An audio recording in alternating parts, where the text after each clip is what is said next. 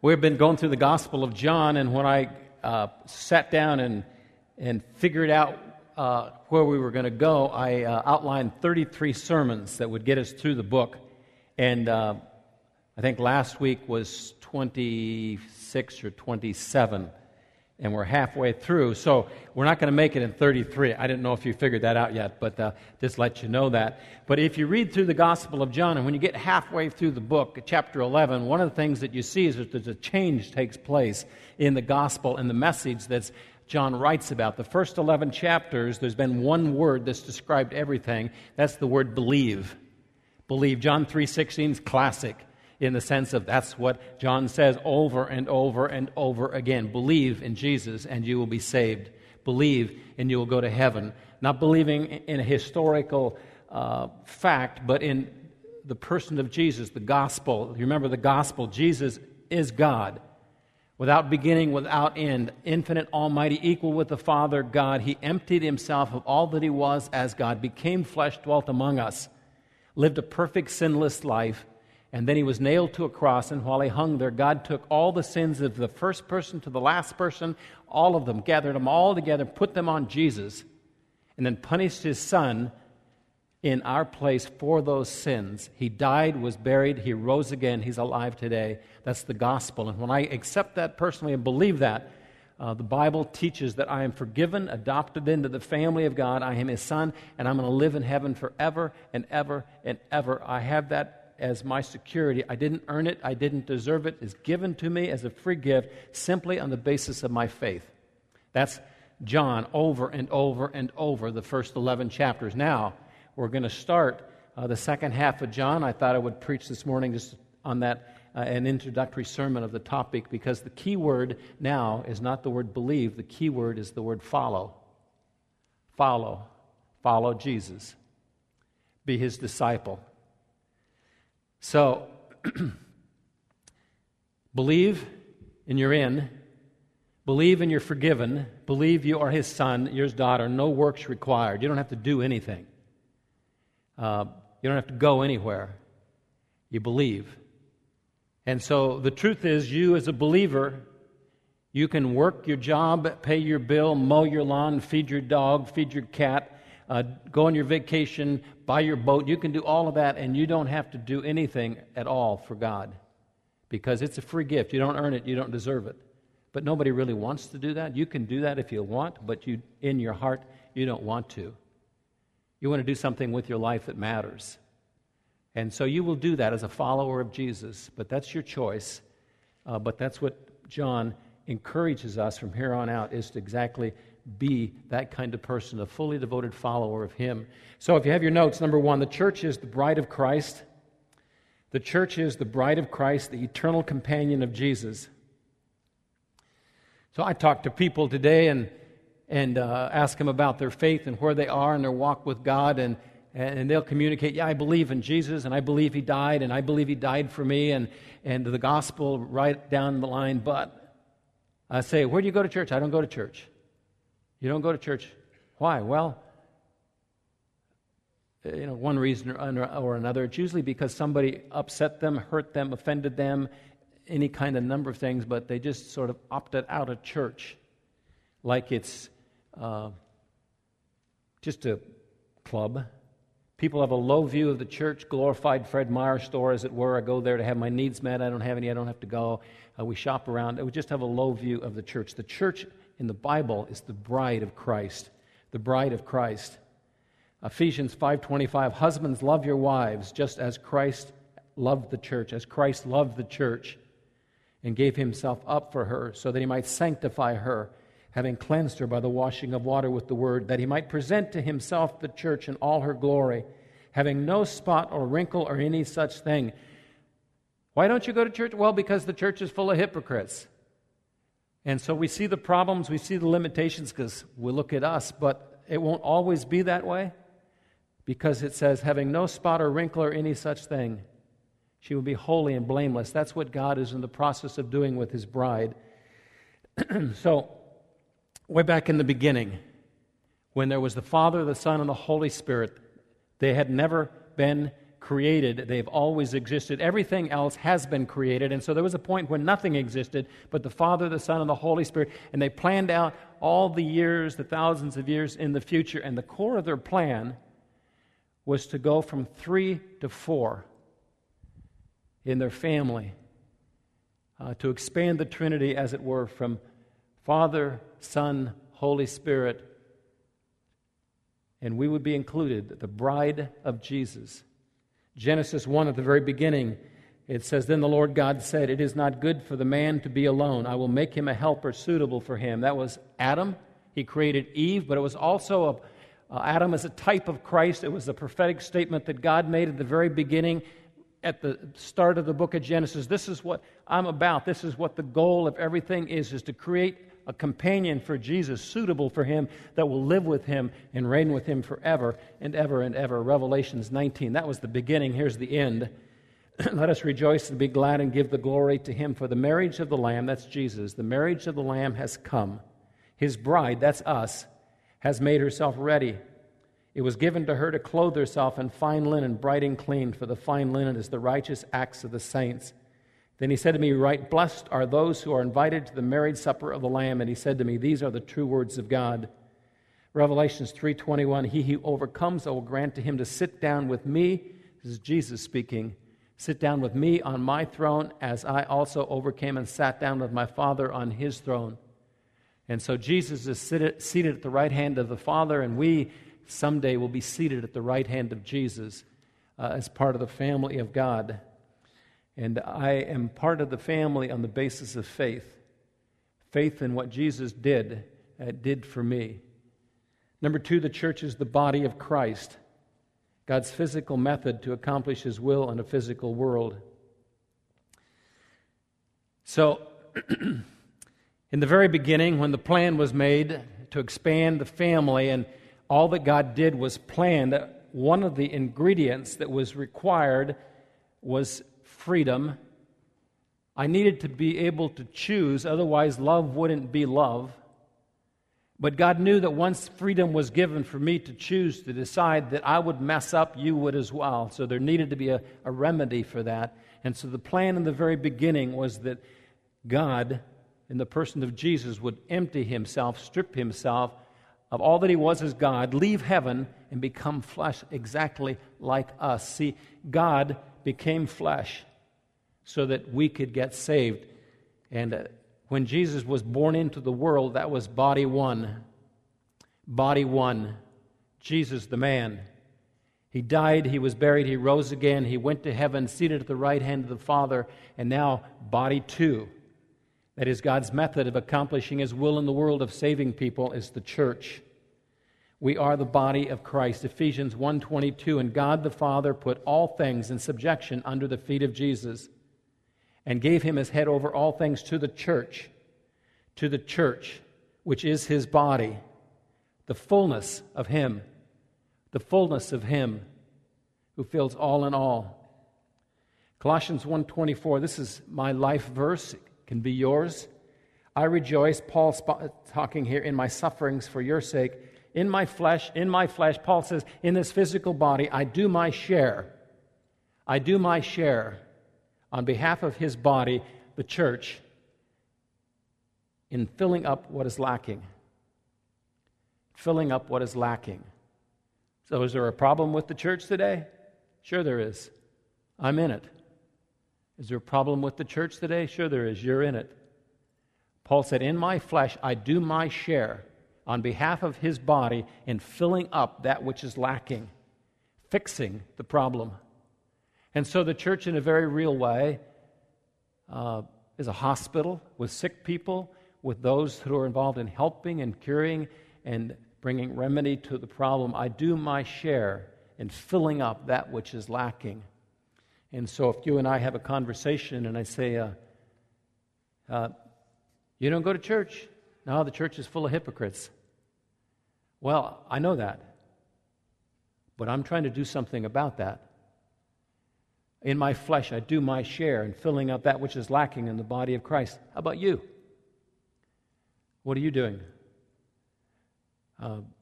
See, we're given a free gift. We don't have to earn it. We don't deserve it. We're headed for heaven. Now we can choose to follow Him, to serve Him, to be His disciple. And a key part of what we will do is be committed to the church, to the body of Christ, and to serve Him. So one time I had a couple, all this time I have a couple in my office doing marriage counseling a number of years ago, and what I tend to do is to start with the wife and say, okay, what's the problem? My husband doesn't love me. Oh, that's bad. He's supposed to love you the way Christ loves the church, but he doesn't. So, husband, I do love her. You do? Yeah, I love her with all my heart. No, he doesn't love me. Yeah, I do.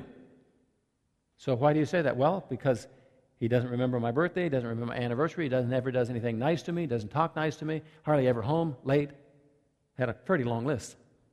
So, I love her. What do you mean? I just, have this warm, fuzzy feeling. I really do. So, So what's Jesus say about me? My love for Him. Your love for Jesus is no greater than your love for His bride.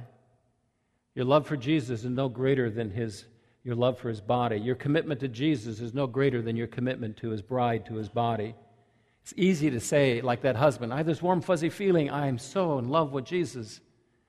But love is basically an act of commitment, an act of devotion, and the church is the body of Christ. The church is the bride of Jesus. Number 3 is the church. Our commission given to us by God is to make disciples. To make disciples. Jesus made that commission, gave that commandment just before He headed off to heaven. In Matthew 28, 19 and 20, the very end of the book of Matthew, the last statement that He makes, go therefore and make disciples, make disciples. So what does a toilet paper factory do? They make toilet paper. How about a car factory? They make cars. How about a builder? He builds houses. What about a church? They make disciples. At least that's what they're called to do, to make disciples. Go therefore, make disciples of all nations, baptizing them in the name of the Father, the Son, and the Holy Spirit, teaching them. When we talk about discipleship as a church, the key thing that we do is we teach. We teach the Bible and how to live and how to serve. So we're building that building over there, and discussion we have is, what are we going to call it? We call the elevator now the Overton Elevator in honor of Rich Overton. I have an idea. Let's call it Cabela's. Cabela. Why? Because I like Cabela's. Oh, okay, no Cabela's. How about Sportsman's Warehouse? You like that one? No? How about Home Depot? How about Discipleship Center? A place where disciples are made. After the last service, a young fellow came up and said, Pastor, I have an idea. I said, what's that? We'll call it Discipleship Depot. I like that. A place where disciples are made, a building that's a tool where teaching will happen. Now, we were kicking around the term Sunday school. Now, I'm sort of, my wife sometimes will talk to me like one of the grandkids. We have 22 of them. And she's around them a lot, and so she'll just talk to me, and I'll say, hey, don't talk to me like I'm one of the grandkids. Say, I'm your husband, I'm the grandpa. Oh, I forgot, I'm sorry. Sunday school, doesn't that, that's okay for the little kids that sang this morning, but what about me? Sunday school sounds a little... Pastor Mike came up with an idea, DEC, Discipleship Education Courses. We can call it DEC. We'll kick it around a bit. But discipleship, that's what we're about, and we do it by teaching. Number 4, a disciple is a fully devoted follower of Jesus Christ. Follow me, follow me, follow me. That's the invitation. Now, you don't have to. That's your choice. See, you're going to heaven if you're a believer in Jesus, if you've trusted Him as your personal Savior. And you don't have to be a disciple. You don't have to be a follower of Jesus to go to heaven. Heaven is free. You don't earn it. You don't work for it. It's given to you as a gift on the basis of faith. Now it's your choice. You serve Him or you don't. A lot of people like the comfortable life, the easy life, and just as soon, no big deal. I think I'll just opt out of that one. Luke 9:23, he was saying to them, Jesus, if anyone wishes, and we do, all of us in the core of our being do, we wish to come after him, we must deny ourselves. That is, I'm not going to run my life any longer, do what I want. Take up his cross daily. Follow me. Follow me. See, it's a choice you make. You don't just fall into that. You choose. You don't wake up and are a disciple. You commit. It's a commitment. In fact, Jesus said it's one that we ought to make every day, daily. Pick up your cross and follow me. Number 5, a disciple loves God and people. I was in a restaurant with one of my 22 grandkids, one of my little grandsons, and getting a hamburger or something, and a fellow that was in the army walked in. And he said, Grandpa! I said, What? There's a soldier. How do you know? Because he has his uniform on. Uniforms mark often what we are. Football player for Oregon Ducks. Sometimes you don't know because they change a lot. But they have a uniform usually that's pretty bright and pretty spiffy. Beavers, policemen, uniforms tell us who we are, what we are.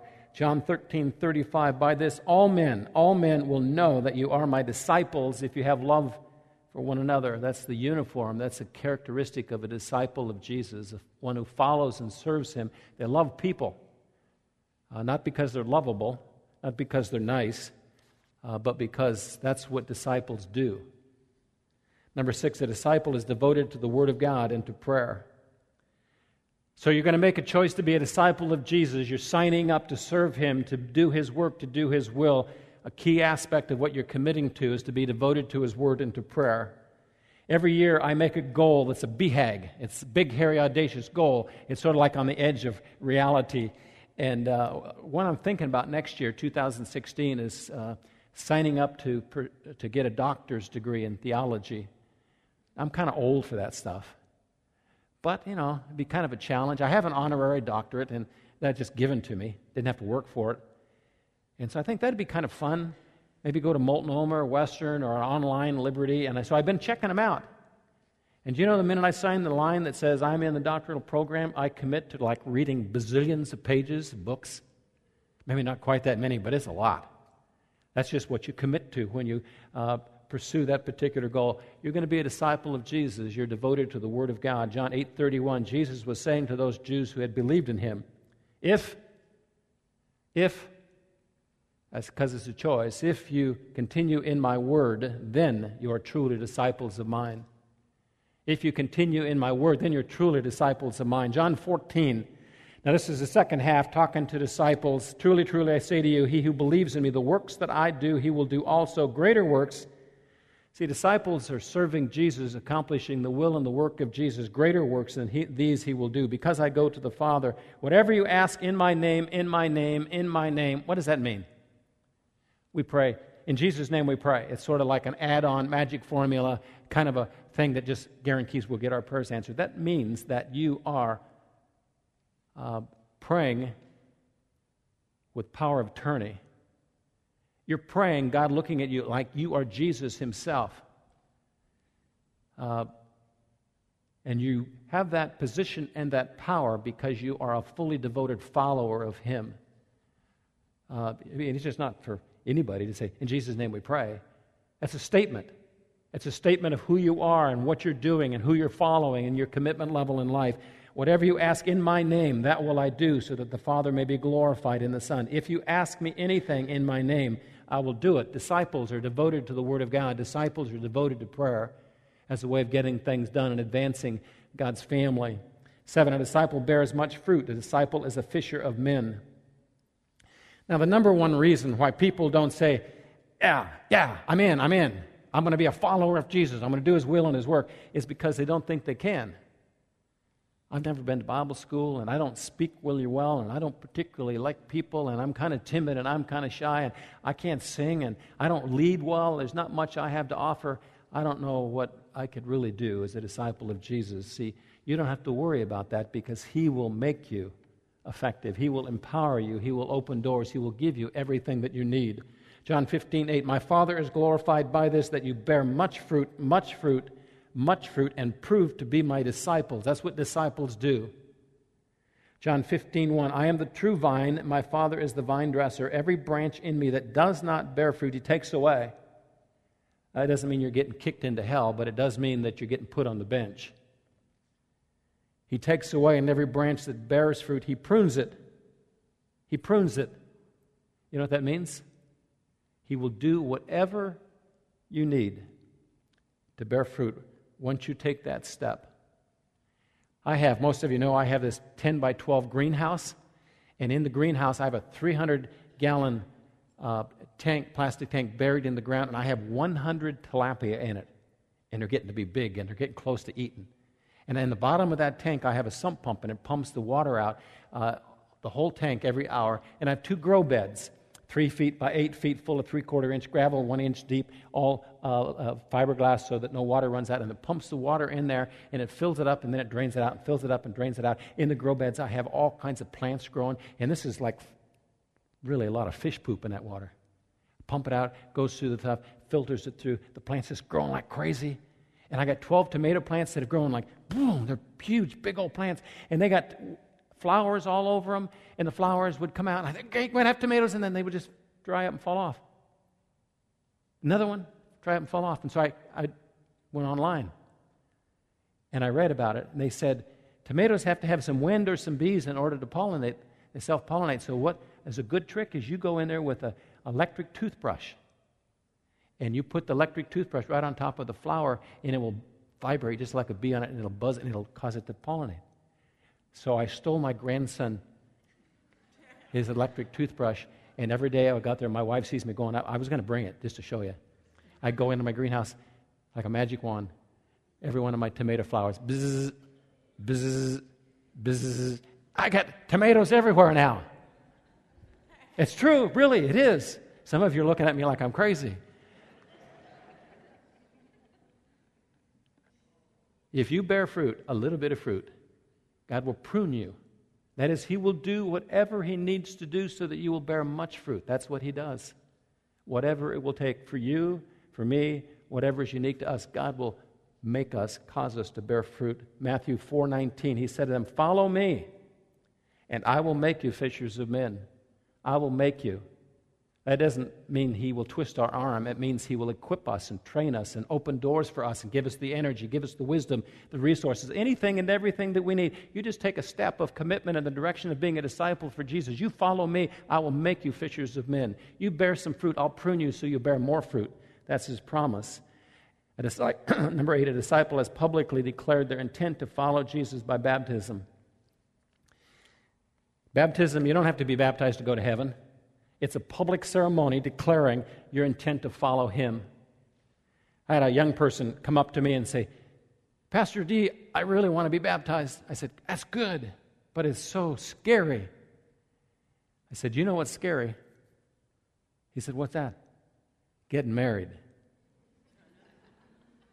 Yeah, I remember when I got married.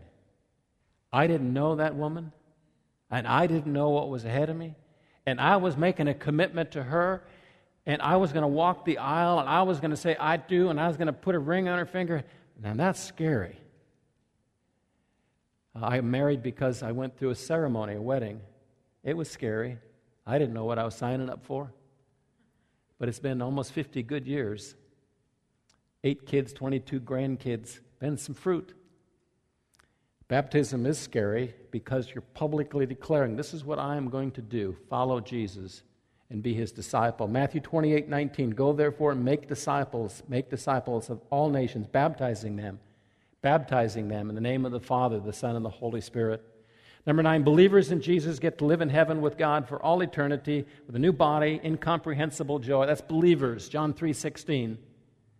So how does a believer become a believer? Because of disciples who are fishers for men, who are bearing fruit for God, who are inviting, who are praying, who are serving, who are doing whatever God provides them the opportunity to do. So people come to faith in Christ through people. We're the body of Christ. Jesus came seeking and saving the lost. He's given that responsibility to me and to you. Luke chapter 20, verse 36, they cannot even die anymore because they're like angels and are sons of God, being sons of the resurrection. Revelations 21:4, He will wipe away every tear from their eyes. There will no longer be any death. There will no longer be any mourning or crying or pain. First things have passed away. That's heaven. And you get there by faith. That's it. But disciples are the ones who do the work that bring people to faith in Christ. Number 10, unbelievers will spend eternity in the lake of fire, separated from God in torment. Disciples like a firefighter rescuing people from a burning house. A disciple is like a lifeguard rescuing people from drowning. A disciple is like a doctor in an ER room saving people from death. That's what disciples do. Revelation chapter 20, verse 15, if anyone's name was not written in the book of life, he was thrown into the lake of fire. Written in the book of life. You get your name written in the book of life by believing. Believing. Those who believe in Jesus, in the gospel, their names are written in the book of life. They're adopted into the family of God, and they will live with Him forever and ever and ever. I memorize Bible verses 2 to 4 a week, and I review the old ones, and this was on my list, Revelation chapter 20, verse 15, and I got started on it, but it was so sad, I quit. I thought, I'll just read it. If anyone's name was not found written in the book of life, he was thrown into the lake of fire. Number 11, many people, Christians, non-Christians, fuss about the truth that lost people are sent to the lake of fire forever. I don't know how many times I've heard people say, if God really is a God of love, how can He send anybody to hell? People who say that don't understand a lot of different things. Number 12, they don't understand God's holiness. God's holiness. What does that mean, God's holiness? That means there's not a speck of sin or unrighteousness in God's character. He's totally and completely pure and holy and righteous. And so we think that it's no big deal for God just to wink at sin. Just to, whatever. God is holy. Isaiah 43:15, I am the Lord your Holy One, the Creator of Israel, your King. 1 Samuel 2:2, there is no one holy like the Lord. 1 Samuel 6:20, who is able to stand? Who is able to stand before the Lord, this holy God? Psalms 99:3, let them praise your great and awesome name. Holy, holy is He. Anybody who would say, I can't understand how a God of love would send anyone to hell, they don't understand God's holiness, and they don't understand 13, God's justice. That's who He is. That's His nature.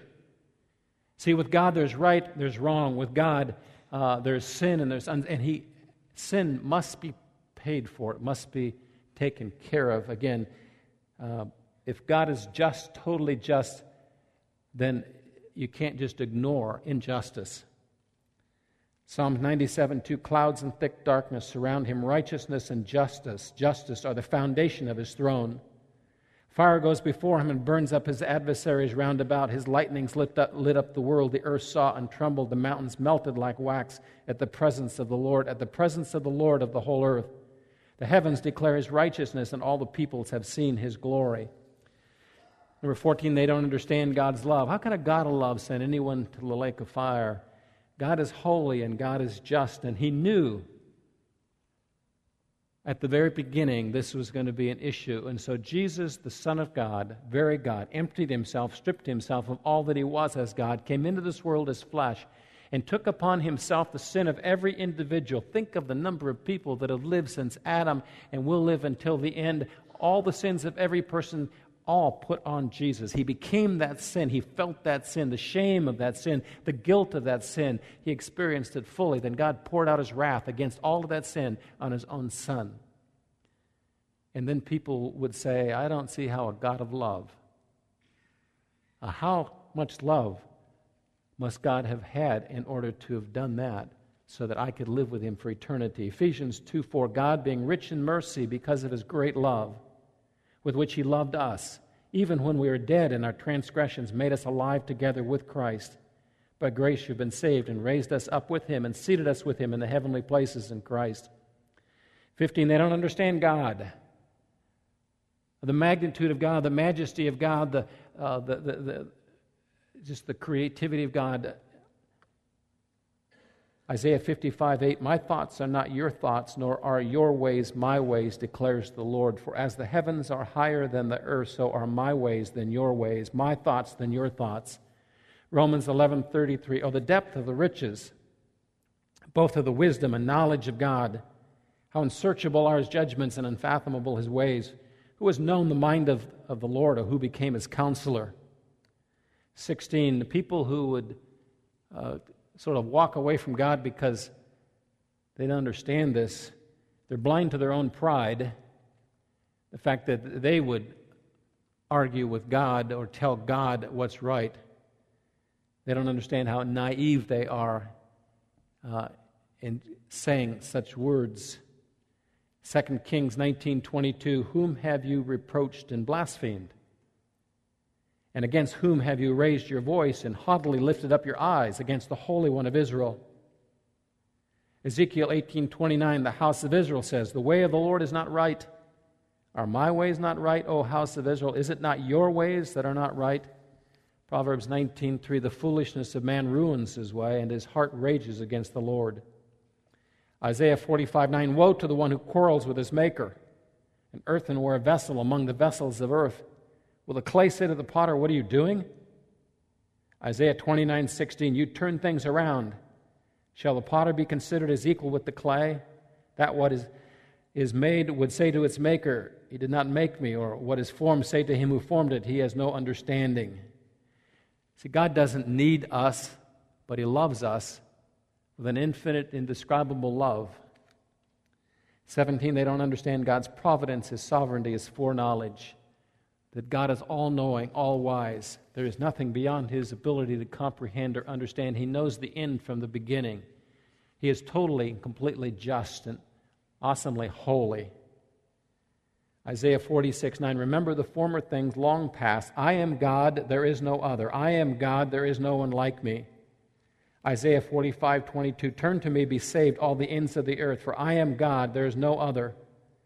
Isaiah 46:9, remember the former things long past. I am God, there is no other. I am God, there is no one like me, declaring the end from the beginning. From ancient times, things which have not been done, saying, my purpose will be established. I will accomplish all my good pleasure. So here's a cool promise, 18. Those who choose to follow Jesus and seek the lost understand all things. I'm not talking about understanding algebra. I'm talking about these things that we just talked about. God's purpose, God's justice, God's holiness, God's love. We don't understand because we're smart. We understand because he makes us understand. And so the person who says, well, I'll come when I understand, I'll come when I get it, I'll commit, I'll follow when it makes sense to me, you'll never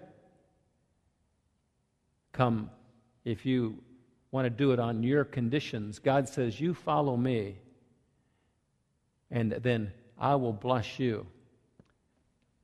Mark 4:34, he did not speak to them, that is the crowds, without a parable. A parable was not designed to make things easy to understand. It was designed to confuse. But he was explaining everything privately to his own disciples, those who were following him.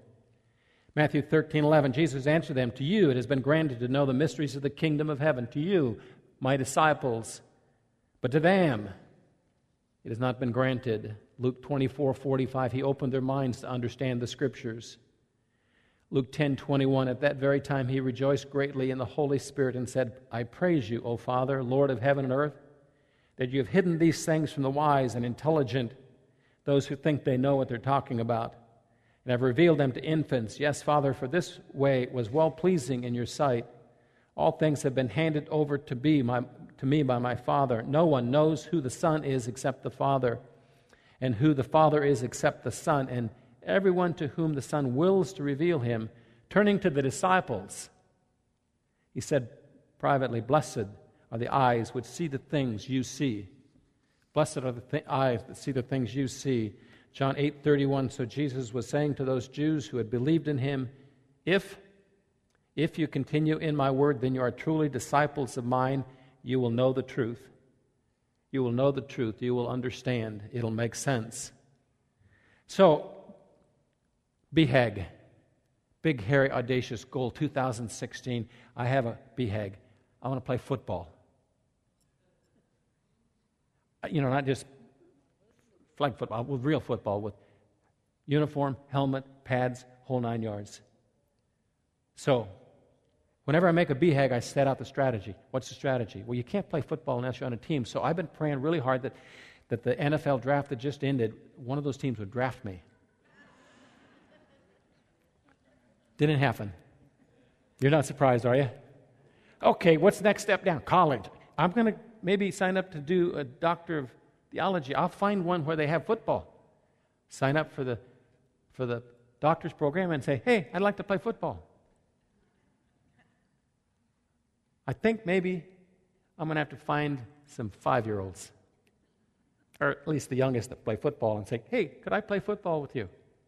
But one thing is for sure, I'm not going to find a uniform, buy it in a garage sale, and go out in my backyard and throw the ball up in the air and catch it and throw it against the fence and catch it, throw it against the tree and catch it, and say I'm playing football. If you're going to play football, you be on a team. That's the only way you can play football. Did you know if you're going to be a disciple of Jesus, you're going to have to be on a team? Discipleship is a team sport. That's what the church does. Number 19, being a disciple as part of the bride and body of Christ, bearing fruit together in unity with others. It's easier, more fun, way more productive, and it's the will of God. It's the only way it works. The commission was given to the church that Jesus died for, that he loves. Go and make disciples. So that's what we do. And if you want to be a follower of Jesus, then you follow him with the church. There's no such thing as a maverick disciple, as a do-it-yourself, by yourself disciple of Jesus. Number 20, those who are following and serving Jesus have a great sense of significance, and churches that are making disciples are fun to be part of. When I left home, I graduated from high school and got ready to take off for college in Portland. I was going to a Christian college. My pastor called me into his office. He said, did you know who the most worthless people are in churches in Portland? The most useless, good-for-nothing people in the church? I said, no. He said, students at Christian colleges. He says they go to Christian college and they have Christian professors and they have chapel and they go to this church and they go to that church and they go to that church. They just go to the church with the best show in town. They're absolutely useless. They're good for nothing. And he said, I really want to encourage you, don't be that kind of college student. You plug into a church and commit to it and do something that makes a difference in it. Otherwise, you're going to be like the rest that are useless, good for nothing. A disciple. They're a disciple because they choose to be, and they accomplish something with their life. Do you know what a ward is? I've got a couple. Warts. They're good for nothing. All they do is look ugly. There's a lot of people who are going to heaven who are warts. They don't do anything. Why? Nothing to do with talent. Nothing to do with ability. It's nothing to do with education. It has everything to do with choosing, committing. And if you choose not to be a disciple of Jesus, that's what you are. I hope you'll forgive me for offending you. But that's what a ward is. They do nothing. They look ugly. They're good for nothing. When my pastor said to me, that's the most useless group of people, I determined I'm not going to be part of that group. I don't want to be useless, good for nothing. I want to be a disciple, a follower of Jesus. That's what you are when you choose to be, when you make a commitment to the body and the bride of Christ. Let's pray. Father, thank you. Thank you for loving us, sending Jesus to die for us, paying the price of our sin, and we simply had to accept that gift, and we were in your family, headed for heaven. But now as we live our life as believers, we don't want to be those who are good for nothing, useless to you, but Lord, we want to be disciples, fully devoted followers that are bearing much fruit. We trust that you will make us fishers of men, that you will work in us so that we truly are effective and glorify you by our life. And Lord, make us a church, Jefferson Baptist Church, that makes disciples. Do in us whatever needs done so that we would be like that. We love you. In Jesus' name we pray. Amen.